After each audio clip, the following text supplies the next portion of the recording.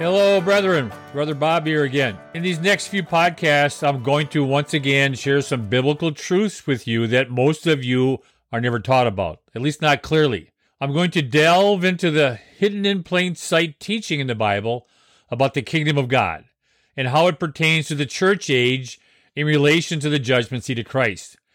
Now, I'm not going to get into all the details of the kingdoms. I'll do that at a different time. This is specifically going to pertain to how the kingdom of God teachings relate to the church and to believers. When I speak of the kingdoms, plural of God, I'm speaking about two literal, sometimes physical, sometimes spiritual realms where the Lord and his subjects, his angels, his children, whatever other strange creatures the Lord created to be in that heavenly realm. Now, these kingdoms of God are not some imaginary, mystical places that I made up in my mind after watching too many Lord of the Ring movies. During Christ's ministry days, he often spoke about the kingdom of God. Matthew 4:17. From that time forward, Yeshua Christ began to preach and say, "Repent, for the kingdom of heaven is at hand." The kingdom of God. He was preaching a kingdom repentance, not a salvation forgiveness. Is at hand means that the complete literal kingdom realm of God is not literally here yet, but the things that I'm doing, Christ is saying, I'm going to give you a little hint of what this world will be like when the kingdom does arrive. Just got to remember, this planet Earth is still Satan's domain. He's still the prince of this world. And so what the Lord did is he stepped into his realm, Satan's realm, and he threw a couple darts at him by healing sick people and casting out demons. So a little taste or a glimmer of the kingdom of God was revealed through Christ's ministry, but obviously God is not ruling and reigning in Jerusalem right now. So it wasn't a complete return of the kingdom, but that's going to come. You see, the good Lord doesn't sit on some giant throne on top of some giant cloud in the middle of nothingness, just ruling and reigning the stars and the moon. He lives in a literal place. There is a kingdom with buildings and people and animals and, yes, animals and life. And we're going to see later on, even in the millennial kingdom, which is going to be on this planet, there's going to be people growing very old. There's going to be people dying. So it's still not going to be a perfect sinless kingdom, but it's going to be a lot better than what we have now.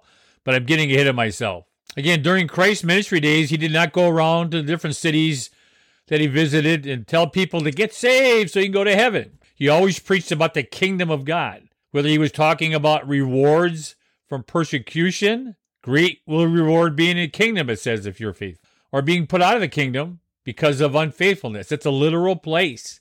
When Christ told his faithful followers that he had to go to his Father's house and prepare a place for them, he was speaking of preparing a nice home for his new bride. That's literally what Christ was talking about. And we're going to see later on in one of the other kingdoms, not going to do it now, but there's going to be this amazing wedding between the faithful in the church and Christ. It's going to take place during the new heaven and earth kingdom. It's a pretty amazing thing. We'll talk about it later on. Now, there's a lot of stuff in the scriptures hidden in plain sight about the kingdom of God and how it pertains even to church believers.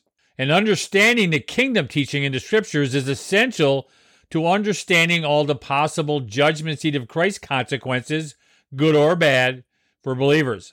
I'm hoping through this podcast to get church believers to see all the possible kingdom of God rewards, blessings, and special ruling honors that they can earn or merit by staying faithful in their spiritual walk with Christ. Also, just for the record, what I'm sharing with you in this podcast, as with all my podcasts, comes right out of the scriptures. However, before I get started, let me share some important information about truth, especially God's truths. Let me start off by saying that biblical truth is not determined by what we want truth to be. Biblical truth just is. Either you know the truth or you don't. And many times, even when we believed something that we thought for sure was the truth of God's word, we found out through real biblical truth that what we believed was wrong.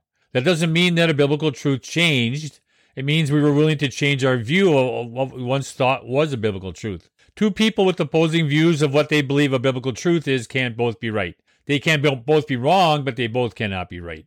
So that means that there are not multiple choice options for God's truths. I say all this hoping to encourage you not to be stagnant and stubborn in what you believe to be the truths of God's word. Because I'm going to share with you a teaching that a lot of you are not being taught in your church. And you're going to think, what's Brother Bob smoking? But I'm going to show you this is what the Bible teaches. These are truths of God's word. So be willing to change your mind about a truth that you thought was a truth, which is not. Brethren, a child of God with a teachable spirit is a pleasing thing to the Lord. And that's because God knows his children are stupid. And we're never going to figure all this stuff out right away. In fact, we're never going to get all this stuff from God's word right until we get to the other side. So that's why definitely we need to have a teachable spirit. Not gullible, but teachable. Also, biblical truth should never be determined by our emotions. Our emotions will always deceive us into believing that something is true, even when biblical and spiritual logic clearly shows that it's not true. People will believe anything if it feels like it's right. They'll totally ignore truth because they believe something's right based on what feels good. Brethren, as I share things on these podcasts, I'm not trying to get you to drink my Kool-Aid. I'm simply trying to get you to look at the facts before you make the emotional assumption that I'm wrong and you're right.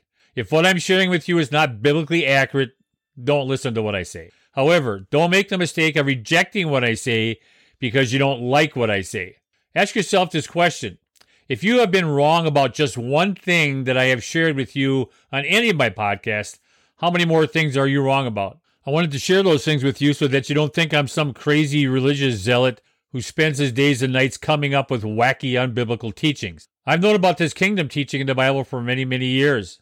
Sadly, after 30-some years, I find very few believers who are really interested in learning the deeper things of God's Word. And the kingdom teaching is one of those. Most Christians today are happy playing church as they feed on the milk of God's Word week after week after week. Oh well, it's not me that they'll answer to. Hebrews chapter 5, there's much more we would like to share with you, but it is difficult to explain these things to you, believers, because you are spiritually dull and don't seem to listen. You have been believers so long now, you ought to be teaching others. Instead, you need someone to come along again and teach you the basic things about God's Word. You are like babies who need milk and cannot even eat solid food. For someone who lives on milk, is still an infant, and doesn't know how to do what is right. Solid food is for those who are mature, who through training have the skill to recognize the differences between right and wrong. Yeah, the Lord gave us a brain, saints. He expects us to use it. Now, I'm going to share something most of you aren't going to like, but too bad. This is how it is. You know, the churches are pretty spiritually dull and dead these days, but that's not the Holy Spirit's fault. That's because the churches are full of biblically ignorant baby children. And by the way, there are numerous biblically sound Christian teachers and preachers out there in the church who are also trying to get more believers to see and understand the kingdom of God teachings that are hidden in plain sight in the Bible. Do a simple YouTube search about the kingdom of God or the kingdom teachings in the Bible, and you'll be amazed with how much info there is out there on this topic. So here's a little side note.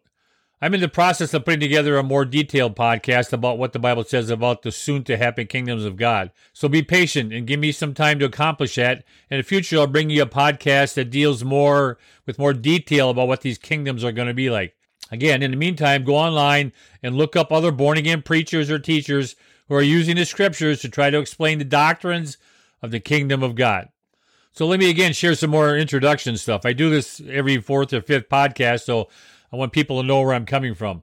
Whenever I use the terms believer, follower, saved, Christian, brother, sister, brethren, or child of God, or children of God in my podcast, I'm referring to blood-bought, sin-washed, born-again believers.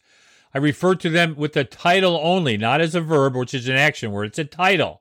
Yes, you should have paid more attention to Mrs. Gruber, your 8th grade grammar teacher. Unfortunately, only the Lord truly knows who is and who is not truly born again. So that means that unless it's doctrinally obvious that a person who professes to be born again does not believe that eternal salvation is a free gift received through faith in the gospel of Christ plus nothing else, we must recognize them as a brother or sister in the Christ. The messages I share, the words I share in these podcasts are for true believers, not for wannabe believers, not for sincere religious people. These are people who have the Spirit of God living inside of them. Now, if you're going to understand how the judgment seat of Christ works, it's critical that believers don't make the unbiblical mistake of assuming that just because someone who professes to be a believer is living a spiritually lazy or immoral life, that they were probably never saved to begin with. Brethren, the churches of Peter and Paul's days were loaded with carnal, immoral, unfaithful people who the apostles called or considered believers. These next verses are written to and about professing born-again believers. Philippians chapter 2, verses 19 through 21. If the Lord Yeshua is willing, I hope to send Timothy to you soon for a visit. Then he can cheer me up, telling me how well you are doing in the faith.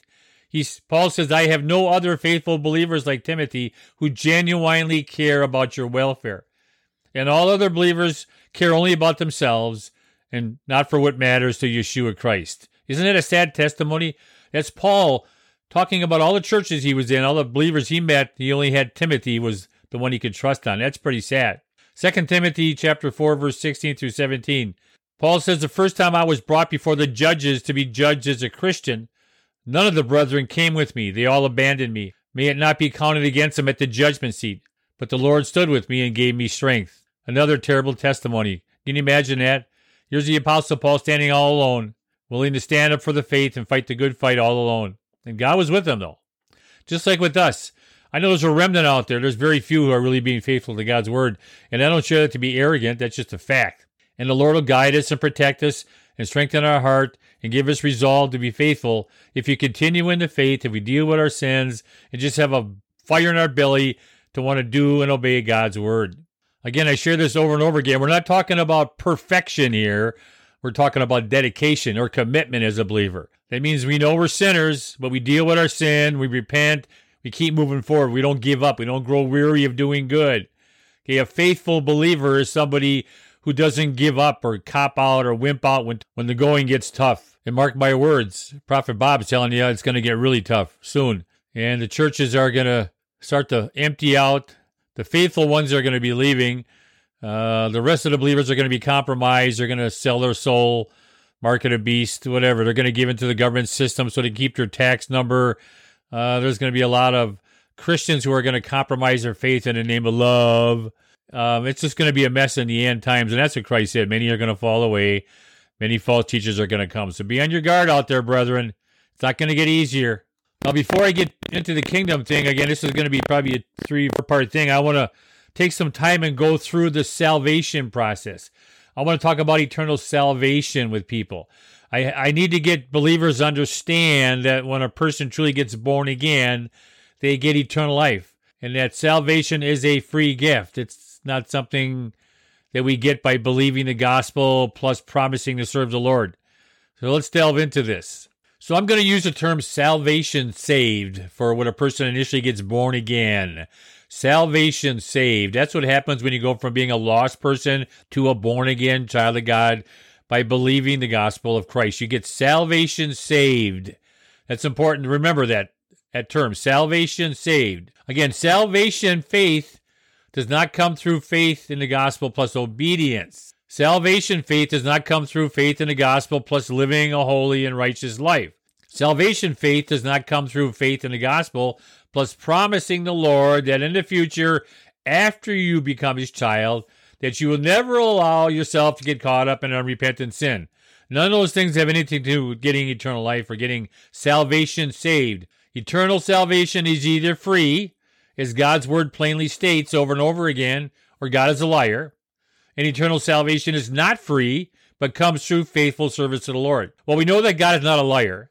We also know that the Lord says what he means, and he means what he says. So, since eternal salvation is 100% totally free gift from the Lord, you need to guard your heart and mind and repent when you start to find yourself thinking that eternal salvation is not free, i.e. not paid for by Christ, but something a believer must maintain or achieve through faithfulness after they become a believer. I'll get into a little bit more depth about this later on. It's also important to understand that nearly every instruction or teaching of Christ or of the writers of the New Testament epistles are to and for people who profess to be believers. None of Christ's instructions for his followers or the church teachings or instructions of the New Testament epistles are directed at lost people. It's important to see and believe that because the Lord did not give those New Testament church teachings to lost people. The Lord does not expect people who never got saved or born again to live for Christ. The Lord does not expect lost people, people who never got saved and or received the Holy Spirit to live like believers or else. Our Heavenly Father knows that lost people can do nothing to please him until they first accept his Son as their Savior. In fact, the Bible tells us that lost people, until they get born again, are cut off from any possible close fellowship or intimate relationship with the Lord, no matter how religious they may sound or seem. Now, lost people will have the Holy Spirit working in their lives if they are genuinely seeking to know or find God, But even then, lost people cannot be in a spiritual relationship with God until they accept His Son as their Savior. Period. End of discussion. You need to understand that if you expect to see and understand who all those rebukes, warnings, and consequence verses in the New Testament were directed at. Now again, lost people can search the Scriptures on their journey to find Christ. However, the do and do not verses in the New Testament church epistles were written specifically for God's born-again, blood-bought children. Again, lost or unsaved people can choose to try and keep and obey all those do and do not church commandments, but it won't save them. It's not going to get them an attaboy at the judgment seat because they're not going to be at the judgment seat. Lost people go to hell, pay for their own sins. Now, this world is full of lost, unsaved people who are trying to keep and obey God's commandments, which is a good thing. It makes them good citizens, which is good for all of us, but it's not going to save their soul from hell. Well, you need to understand that. Also, the biblical views that I share in this kingdom premise are not directed at one specific believer. It's not my or any believer's job to judge the eternal consequences of another believer. Only the Lord truly knows what the spiritual condition of His children are at any given moment and what the eternal consequences of His children will be. I simply share what I share in these kingdom teachings as a way of warning believers, myself included, that simply being born again and not living like we're born again will have eternal consequences at the judgment seat of Christ. 2 Corinthians chapter 5, verse 10. For we believers must all appear before the judgment seat of Christ, so that each one of us may be recompensed or rewarded or blessed or dealt out for the deeds that we've done in the body, according to what we have done, whether good or bad. Notice, whether good or bad. Yes, a lot of believers can do bad stuff. This clearly shows that the judgment seat of Christ is not going to go well for all of God's children. Here's another important tidbit. Only born-again, blood-bought believers appear at the judgment seat of Christ. And that's because the judgment seat of Christ is a rewards judgment and not a salvation judgment, unlike the great white throne judgment. Also, I use the word kingdoms plural because the Bible tells us that in the future there will be two types of kingdoms of God. The Scriptures tell us that in the future there will be an earthly 1,000-year millennial kingdom. And then after that, the new heaven and new earth kingdom. So as you go through the Gospels and the church epistles and read of the people being harshly rebuked, shamed, or even condemned, remember that those rebuking words or shaming words or harsh words are directed at a people who profess and who were recognized as born-again believers. Here's another important thought. Being seen as a faithful believer by the Lord does not involve living a perfect sinless life 24/7. Thank God, because none of us could do it. In light of the fact that all believers live in and with a sin-cursed body, no believer this side of heaven is ever going to faithfully serve their Savior 24/7. And because their Heavenly Father knows that, He has designed a way where His children can be seen by Him as being blameless in spite of their sinning ways. And being seen as being sinless, blameless by the Lord, happens through a repentance that's united with the sin-cleansing power of the blood of Christ. And also being seen as being faithful by the Lord doesn't mean that God sees us faithful 24/7. Being seen faithful by the Lord entails that a child of God not only be sin-cleansed, but continue to faithfully strive or work at obeying God's teachings and commandments for the church age. At the judgment seat of Christ, a believer is not rewarded by how well they started their Christian life, but by how well they finished it. 2 Timothy 4, verse 6 through 8, the Apostle Paul says, As for me, my life has already been poured out as an offering to God. The time of my death is near. I have fought the good fight. I have finished the race. I have remained faithful. And now the prize awaits me, the crown of righteousness, which the Lord, the righteous judge, will give me on the day of His return. And the prize is not just for me, but for all believers who eagerly look forward to His appearing. Notice that the Apostle Paul did not say, praise God. In the near future, I will receive some special rewards simply because I was born again. No, Paul was a faithful man, and it doesn't say it in the Bible, but I know that God has a special place for him in His kingdom. Paul was a very, very faithful warrior for Christ. Now, what I'm going to share next is also very important. Maybe a lot of you believe this, but I'm going to share it anyways. Being that a child of God has a sin nature, we will sin. Contrary to what many of you are taught, our sinful flesh is not completely powerless or destroyed when we initially get born again. Our rotten, evil, self-centered flesh is going to be with us all our earthly days. However, Being that the Spirit of the living God now dwells in us, we do not have to let our sinful flesh run and control our lives. Baby step after baby step, we can learn to master, i.e. control our sinful flesh. So, if we are genuinely striving to walk in the Spirit, as we mature, we will sin less and less. But unfortunately, because we all have a sin nature, a powerful sin nature, even on our best spiritual days, we still have the potential to sin. These next verses show the faithful Apostle Paul's inner sin struggles. Romans 7:19. I want to do what is good, but I don't. I don't want to do what is wrong, but I do it anyway. But if I do what I don't want to do, I am not the one doing it, but sin which is in me. I have discovered this principle of life, that whenever I want to do right, I inevitably do what is wrong. Paul's explaining his sin nature. Even on his best day, he had this rotten part of him that just led him astray, had him stumble and sin. Now, I don't want to sound blasphemous, so listen carefully. It's not so much that we sin that upsets our Father. What really upsets him is when we don't deal with sin once we do sin. You see, even though the Lord knows his children will sin, he still wants us to acknowledge to him that we have sinned by confessing to him that we have sinned against his commandments. That's what sin is. Sin is disobeying God's word. Remember, sin only happens when we disobey God's commandments. Unfortunately, a lot of believers these days like to come up with their own ideas on what sin is, like drinking alcohol, smoking, or buying lottery tickets, etc., etc., etc. The scriptures tell us that if there is no biblical law or commandment for this thing or that thing, or don't do this or don't do that, it's not a sin. When we sin, we need to humbly and repentantly approach the throne of grace, i.e. Christ, and seek to have that repentant sin washed away by the ever-cleansing power of the blood of Christ. And this repentance needs to be serious and genuine. Now, the word repentance doesn't mean to ask for forgiveness. It's a term that means to make an about-face, to turn away from your sin. It's the blood that washes away the sin. God wants us to acknowledge to him that we have sin. He knows we have sin. He wants us to admit it to him. Repentance means to make an about-face from that sin. So if we're caught in a sin of lust, we need to turn away from it. That's what repentance means. If we're caught up in this desire to steal at work or to watch something and we shouldn't watch on TV, we need to turn away from that. That's what repentance means. But again, repentance needs to be serious and genuine. Not like the Pharisees who only came to John the Baptist for self-centered, self-righteous reasons. We do have a gracious and loving Savior God who is more than willing to cleanse away our sins, so long as we humbly acknowledge and repent of our sin. There's some great verses in Hebrews, but Hebrews chapter 4, verse 15 and 16. For we do not have a high priest who cannot sympathize with our weaknesses, but one who has been tempted in all things as we were, yet without sin.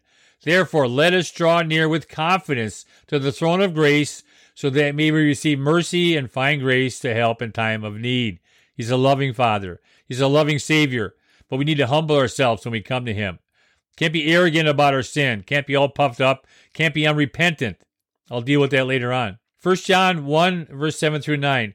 If we walk in the light, as he himself is in the light, then we have fellowship with one another, and then the blood of Yeshua Christ, his Son, cleanses us from all sin.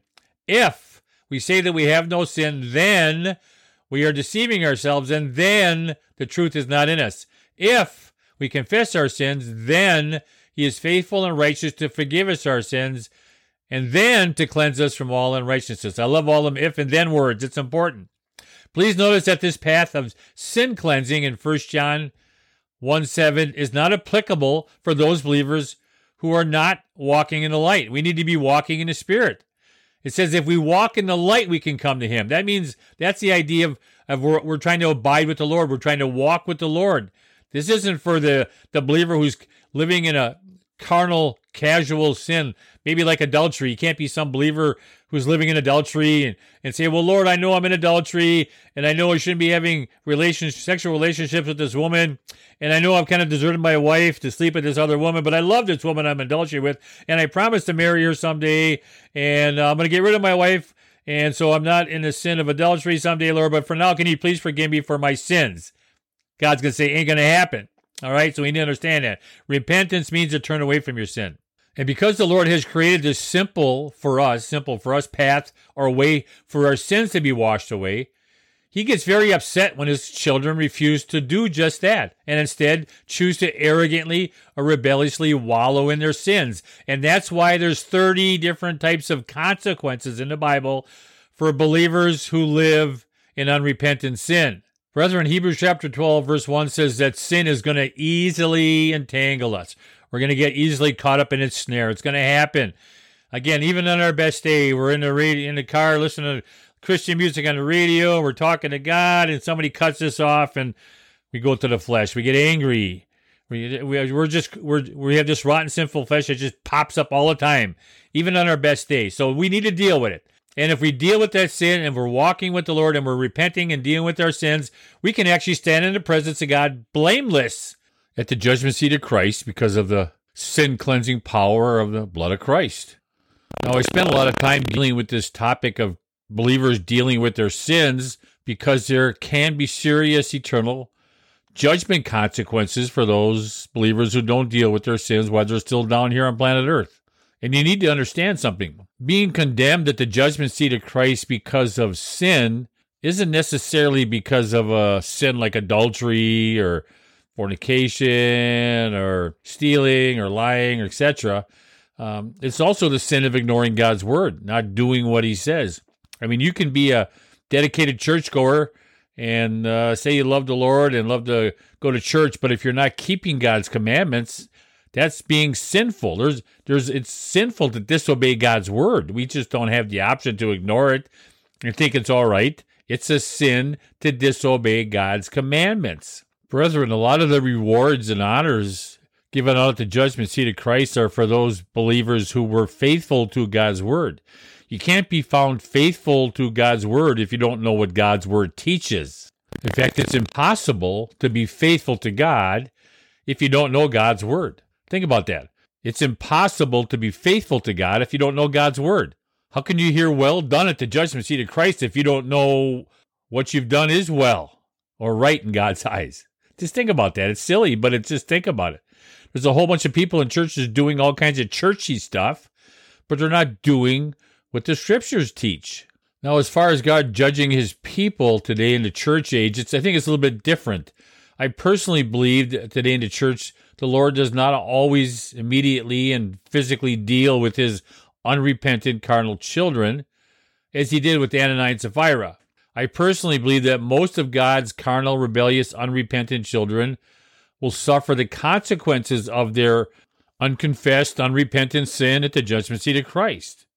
So you'll have to trust me when I tell you believers are not getting away with their sins just because they're not dying in the churches like they did in the Corinthian church. There will come a day of reckoning, and believers are going to answer for their unforgiven, unwashed, unrepentant sins at the judgment seat of Christ. And then they will pay the consequences for that. Part of the consequences for that, as I will show you a little while on, is that they will not be allowed to be in the new kingdom.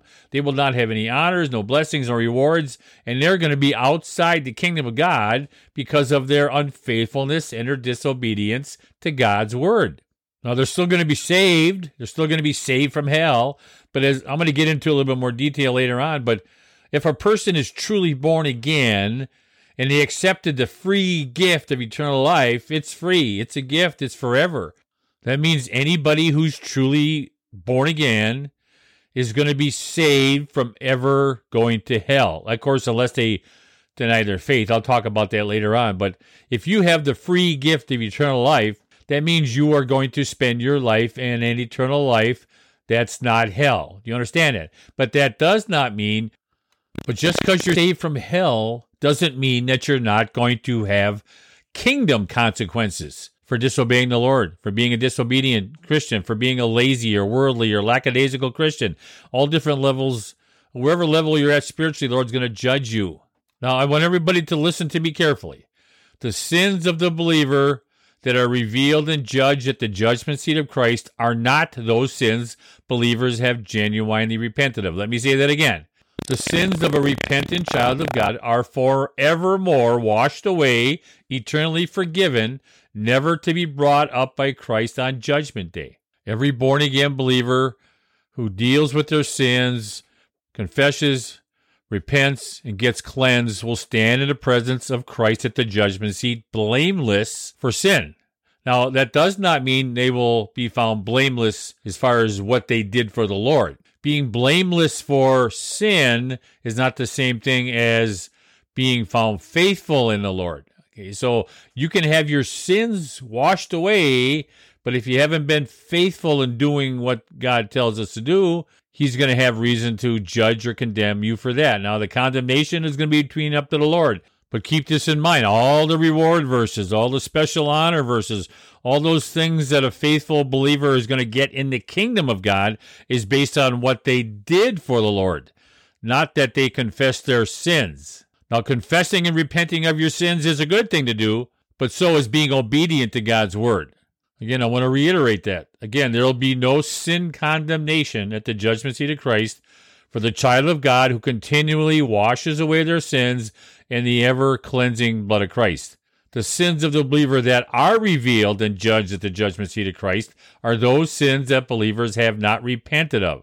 There's a verse in 1 Timothy chapter 5. There's a lot of verses that expose this, but 1 Timothy chapter 5, remember the sins of some believers are obvious, leading them to certain judgment. But there are other believers whose sins will not be revealed until later. In the same way, the good deeds of some believers are obvious, and the good deeds done in secret will someday come to light. Well, they'll come to light, the good deeds and the sin, at the judgment seat of Christ. Christ said in Luke chapter 12, verse 2, that the time is coming when everything that is covered up will be revealed, and all that is done in secret will be made known to all.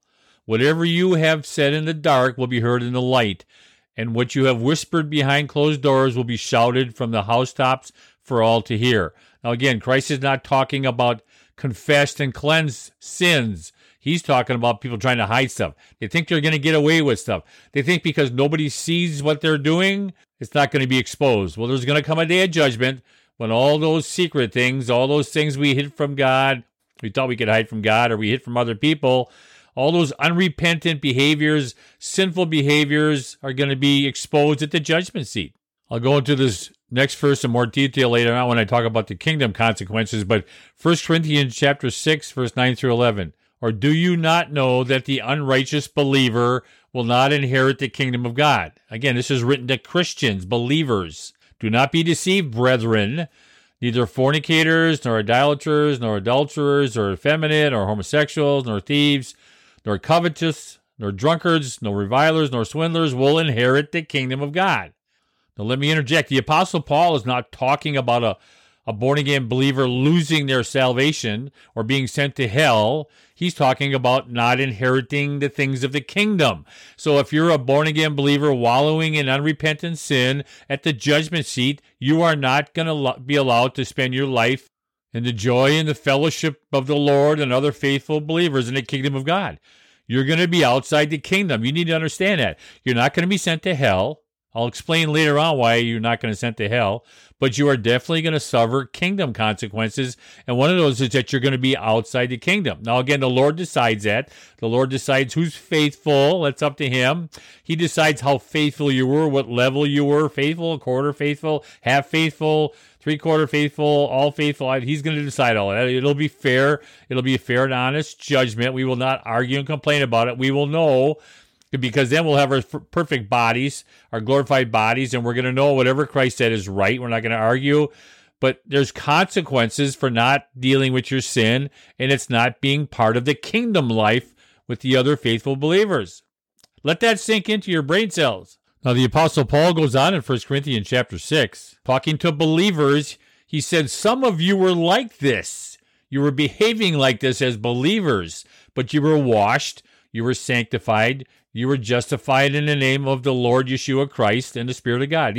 What happened is these born-again believers were living in these sinful lifestyles, and they repented of that. They confessed it. They acknowledged the Lord that what they were doing was wrong. It was sinful, and they got cleansed of those sins. They were washed clean by the blood of Christ after they were born again. Again, it's important to understand that the washing of sins here is Paul's referring to believers who were having their sins cleansed and forgiven after they were born again. Could have been weeks, months, years, but they were dealing with their sins, and the result of that was that the Lord saw them blameless and sanctified, holy. And again, it wasn't that they had stopped sinning. It wasn't that they were sinless people. They just were dealing with their sins. This is really important to get this down. All through our life, we need to be dealing with our sins. I'll talk about this more later on. But this is important to understand. Being seen to be blameless and faithful by the Lord takes much more than simply being born again. Maybe you were not aware of this, but the very moment that a lost person gets saved from hell is what it means, or born again, all the sins, no matter how atrocious they were, that they did up to that point in their life are 100% completely forgiven, forgotten, gone. Yep, no matter how wicked or vile your sin life was before you were born again, once you get born again, God immediately forgives all of those past sins. The issue God has is now his children need to deal with their present or future sins that they commit as born-again believers. And we will sin. I'll touch on that again, but I shared that already. We will sin till the day we die. But hopefully we grow in the Lord. We will be sinning less and less. But we're still going to sin. On our best day with Christ, we're going to find out, hey, I was doing so good. I was walking with the Lord, talking with the Lord, and just something ticked me off. Something triggered me, and I let my flesh get the best of me, and I sinned. But then I dealt with it. Confessed, repented, moved on, and keep being faithful and serving the Lord. Again, these verses in 1 Corinthians chapter 6, the Apostle Paul is not speaking of all the past sins of the brand new believer being washed away at their conversion. He is speaking of the sins these believers had committed after already having been saved. And how do I know that? I know that because if Paul was not speaking of the washing of sins that the Corinthian believers had committed after being born again or after being saved, but rather at their conversion, then all the sins of every believer would be eternally washed away the moment they got saved, which means that God was in error for punishing the Corinthian believers who were sinning during the Lord's communion fellowship time. Why would God hold the carnal Corinthians accountable for sins they were washed clean of? Why would the Lord punish Ananias and Sapphira for sins they were washed clean of? Doesn't make sense, does it? Remember the verse from 1 Corinthians chapter 11. For if you eat the bread or drink the cup without honoring the body of Christ, you are eating and drinking God's judgment upon yourself. This is why many of you are weak and sick, and some have even died. How can that be? If those sins are already washed away when they were converted, God wouldn't be able to do that. So obviously, there's a continual washing that needs to take place in a believer's life if they want to stand in the front of the Lord and be blameless and not be punished or disciplined for their sin.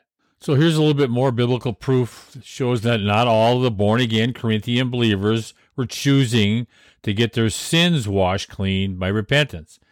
As I read this, keep in mind that the verse in 1 Corinthians 6, verses 9 through 11 says that some of the Corinthian believers had got washed. It did not say that all the Corinthian believers had chose to repent and be washed clean of any sins they were practicing. 2 Corinthians chapter 12, verse 20 through 21, Paul's writing to the Corinthians, carnal Corinthians, the carnal Corinthians who had not repented of their sin. He says, for I'm afraid that when I come, I won't like what I find, and you won't like my response. I'm afraid that I will find quarreling, jealousy, anger, selfishness, slander, gossip, arrogance, and disorderly behavior. Yes, I'm afraid that when I come again, God will humble me in your presence, and I'll be grieved because many of you have not given up your old sins. He means many of you born-again believers. Paul says you have not repented of your impurity. He means spiritual impurity. They were still involved in pagan worship practices. He says you have not repented of your sexual immorality, and your eagerness for lust is abounding. Okay, so these are believers, born again, who are eternally saved, who got the free gift of eternal life, who are not going to go to hell because Christ paid for their sins, but this lifestyle is going to keep them out of God's kingdom in the next life. And we'll touch more on this later. Again, many in the church foolishly believe that all their past, present, and future sins are immediately and eternally forgiven, i.e. washed away, removed, gone, forgotten, disappear, vanish, go away when a person gets born again. I know that Ananias and Sapphira didn't believe that. Now, again, I do believe that the hell sin debt, which is a debt we owe the Lord when we die because of our life of sin, is fully paid off when a person gets born again or saved. Let me say that again. I do believe that the hell sin debt, which is the debt we owe the Lord when we die because of our life of sin is fully paid off when a person gets born again or saved. Let me clarify. Every person born of women except Christ will spend their lifetime at one time or another sinning, i.e. disobeying God's commandments. The sin does not have to be murder or rape or drunkenness. It could be gossip, lust, anger, jealousy, idolatry, etc., etc., etc. And in the eyes of a holy and just God, these sins can be committed simply through wanting to do them in our heart without really acting them out. That makes us really guilty of sin. That means that throughout our life, we will sin a lot. And all those sins are crimes against God. And where do humans go to pay for their sins or crimes against God? They go to hell. All these sins or crimes against God are the hell debt we owe a holy and just God when we die. Well, when a person gets saved or born again, every single one of those sins are immediately and completely forgiven if a person by faith accepts Christ as their Savior. You see, I believe that Christ paid off the hell debt that all humans owe God when they believe that Christ is their Savior. A little side note. What did Christ save people from when they put their faith in Him? He saves them from hell. I believe Christ saves believers from going to hell because He paid their hell debt off when they became a believer or when they got born again.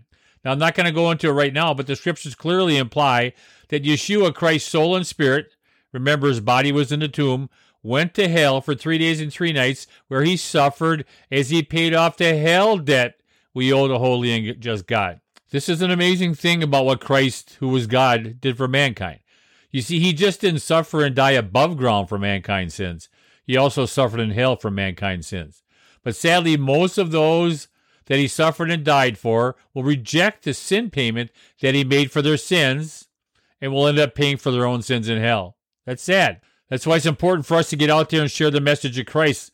A lot of people in this world never heard how much God loves them. So I believe the idea of being eternally saved means that believers are eternally saved from hell when they get born again. That is, unless they choose to walk away from their faith or reject their faith. And this eternal salvation from hell comes through a lost person receiving the free gift of salvation when they believe the gospel of Christ, and not from serving or obeying Christ after they get born again. I'm going to talk about this a lot more later on.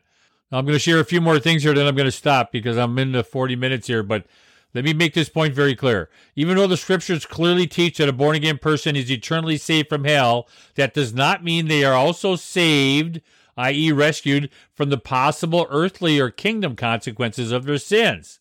Again, Ananias and Sapphira found that out. Let me say that again. Even though the scriptures clearly teach that a born-again person is eternally saved, i.e. rescued from hell, that does not mean that they are also saved, i.e. rescued, from the possible earthly or kingdom consequences of their sins. And I'll touch more on that later on. I think I'm going to stop right there. Again, this is Brother Bob. Just remember, you got to know your scriptures, brethren. If you don't know your scriptures, you're not going to know a truth from a lie. If you don't know your scriptures, you're not going to know how to be faithful, because you're not going to know how to be faithful to God unless you know what God wants you to do.